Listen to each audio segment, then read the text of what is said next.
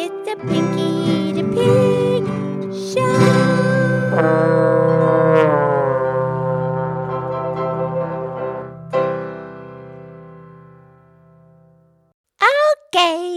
Okay.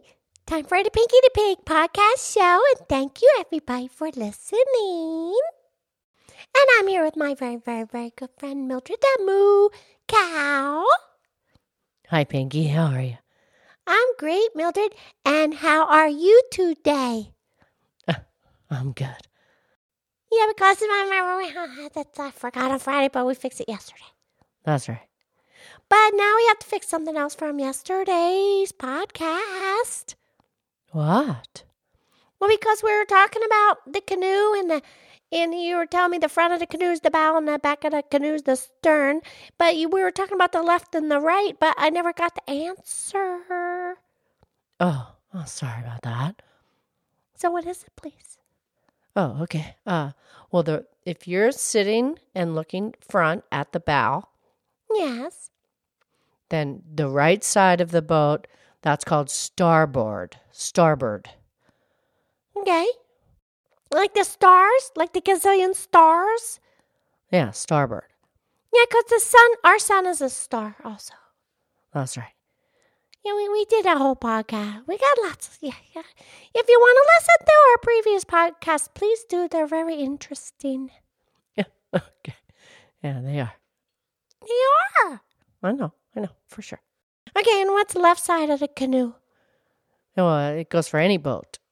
Yeah, well, the left side of the boats. And that's called the port. Port. Okay. But so you got to be facing front. And so the left side's the port and the right side's the starboard. Very good. And there's a fruit. It's shaped just like a star. I mean, it's very tropical. You can't grow it around here. It has to grow in where the climate is warm and hot, warm and moist. Yeah, it's tropical. Yeah, tropical. It's called what's it called, Mildred? It's called a carambola. Carambola. Yeah, when you slice it, it's a star. It's a perfect star. It's 5 points. Looks like a star. So pretty. Yeah, and there's two kinds. The two kinds? There's two kinds, and they're kind of hard to tell apart. And one of them is really delicious. Tastes like kind of like a. Yeah, I know. It tastes like it's kind of like a grape, and maybe a pear. The flavor. Right. But the other one is kind of sour. Oh. But it starts out. It's like a little bush, a little tree, and of course, it makes flowers first. Well, yeah, that's what all the fruit does that first. First, it makes a flower, and then the flower starts growing the little fruit, and then the petals fall off, and then the fruit grows from the flower. That's right. And then this flower it's a lilac color. I love that color, lilac. Right. And then the flowers are kind of shaped like a bell. Ah. And then the fruit comes off of that, and it's kind of oblong shape. Okay. And like you say, when you slice it, makes a perfect star. I know, so pretty, the star fruit. And you can eat the skin and the flesh, the pulp, and you can even eat the seeds. That's right. It's all edible. And an apple also. Oh, here's the thing. When you cut an apple, and then the center is it's called the core. Right, the core of the apple. Yeah. That's where the seeds are. Right. And when you slice in the core, it's another star. There's a star. You cut it, it's a star, and that's where the seeds are in the star. But you know what? The seeds in the apple, they're okay to have. What do they have in them, Mildred? Well, they have a little bit of arsenic. Yeah, the arsenic, that's not good. Oh, no. But here's the thing. You don't want to eat the seeds by themselves in a whole bunch of them. Then you'll be getting too much arsenic. Absolutely. But as long as you eat part of the apple with the seeds, then the metabolism, the digestion, the chemistry, everything will be fine because you have the combination of the apple, flesh, fruit, and the seed, and then your body can handle the arsenic. How about that? Yeah, it's true. Okay, very good. Okay, so back to the canoe. Canoe? What? Never mind. Oh, Mildred. Anyways. Okay, so the right part of, if you look off to the right, that's called a starboard. Starboard. Am I pronouncing it properly? That's fine. It's close. Okay, and then the left side is the port. Correct. The front of the boat is the bow, Yes. and the back of the boat is the stern. Excellent. And then, what else? Well, the whole body of the boat, that's called the hull. The hull. Oh, yeah, the hull. Right. And then you have the center of the center line of the boat that goes from the bow to the stern.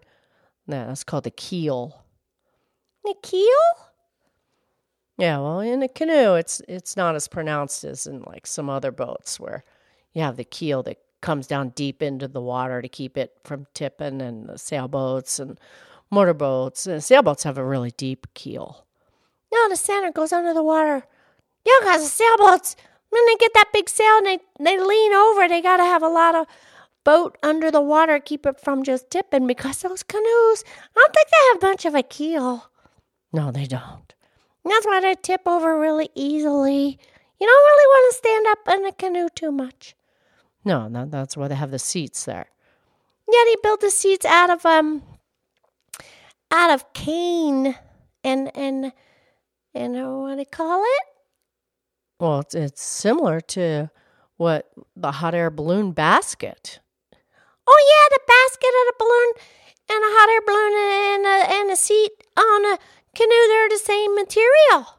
Well, they can be. They call it rattan. It's a fiber from a plant, so it's lightweight. But it's really strong. Yeah, we did a podcast on a hot air balloon. Yeah, which one was that, Mildred? That was number 61. Okay, thank you. Anyways, so I don't know. Maybe you have a poem? Yeah, well, I'm glad you said that because I did find a poem yesterday, but it was a little longer than the one we chose. So I'll read this one today. Yes, please. Okay, this poem, also called "Paddle Your Own Canoe," was written by Sarah T. Bolton in 1850. Oh, wow. Seems like the best poems are the ones from so far away, far ago. I know. Okay, here it is. Paddle Your Own Canoe by Sarah T. Bolton. Voyager upon life's sea, to yourself be true, and whatever your lot may be, paddle your own canoe. Never, though the winds may rave, falter or look back, but upon the darkest wave leave a shining track. Paddle your own canoe. Nobly dare the wildest storm, stem the hardest gale. Brave of heart and strong of arm, you will never fail. When the world is cold and dark, keep an aim in view, and toward the beacon mark, paddle your own canoe. Would you crush the giant wrong in the world's free fight? With a spirit brave and strong, battle for the right. And to break the chains that bind the many to the few, to enfranchise slavish mind, paddle your own canoe. Nothing great is lightly won, nothing won is lost. Every good deed nobly done will repay the cost. Leave to heaven in humble trust, and all you will to do. But if succeed, you must paddle your own canoe. Oh, yeah. That's so beautiful. Thank you, Mildred. Oh, you're welcome, Pinky. I really enjoyed that poem. Me too. Okay, I love you. I love you.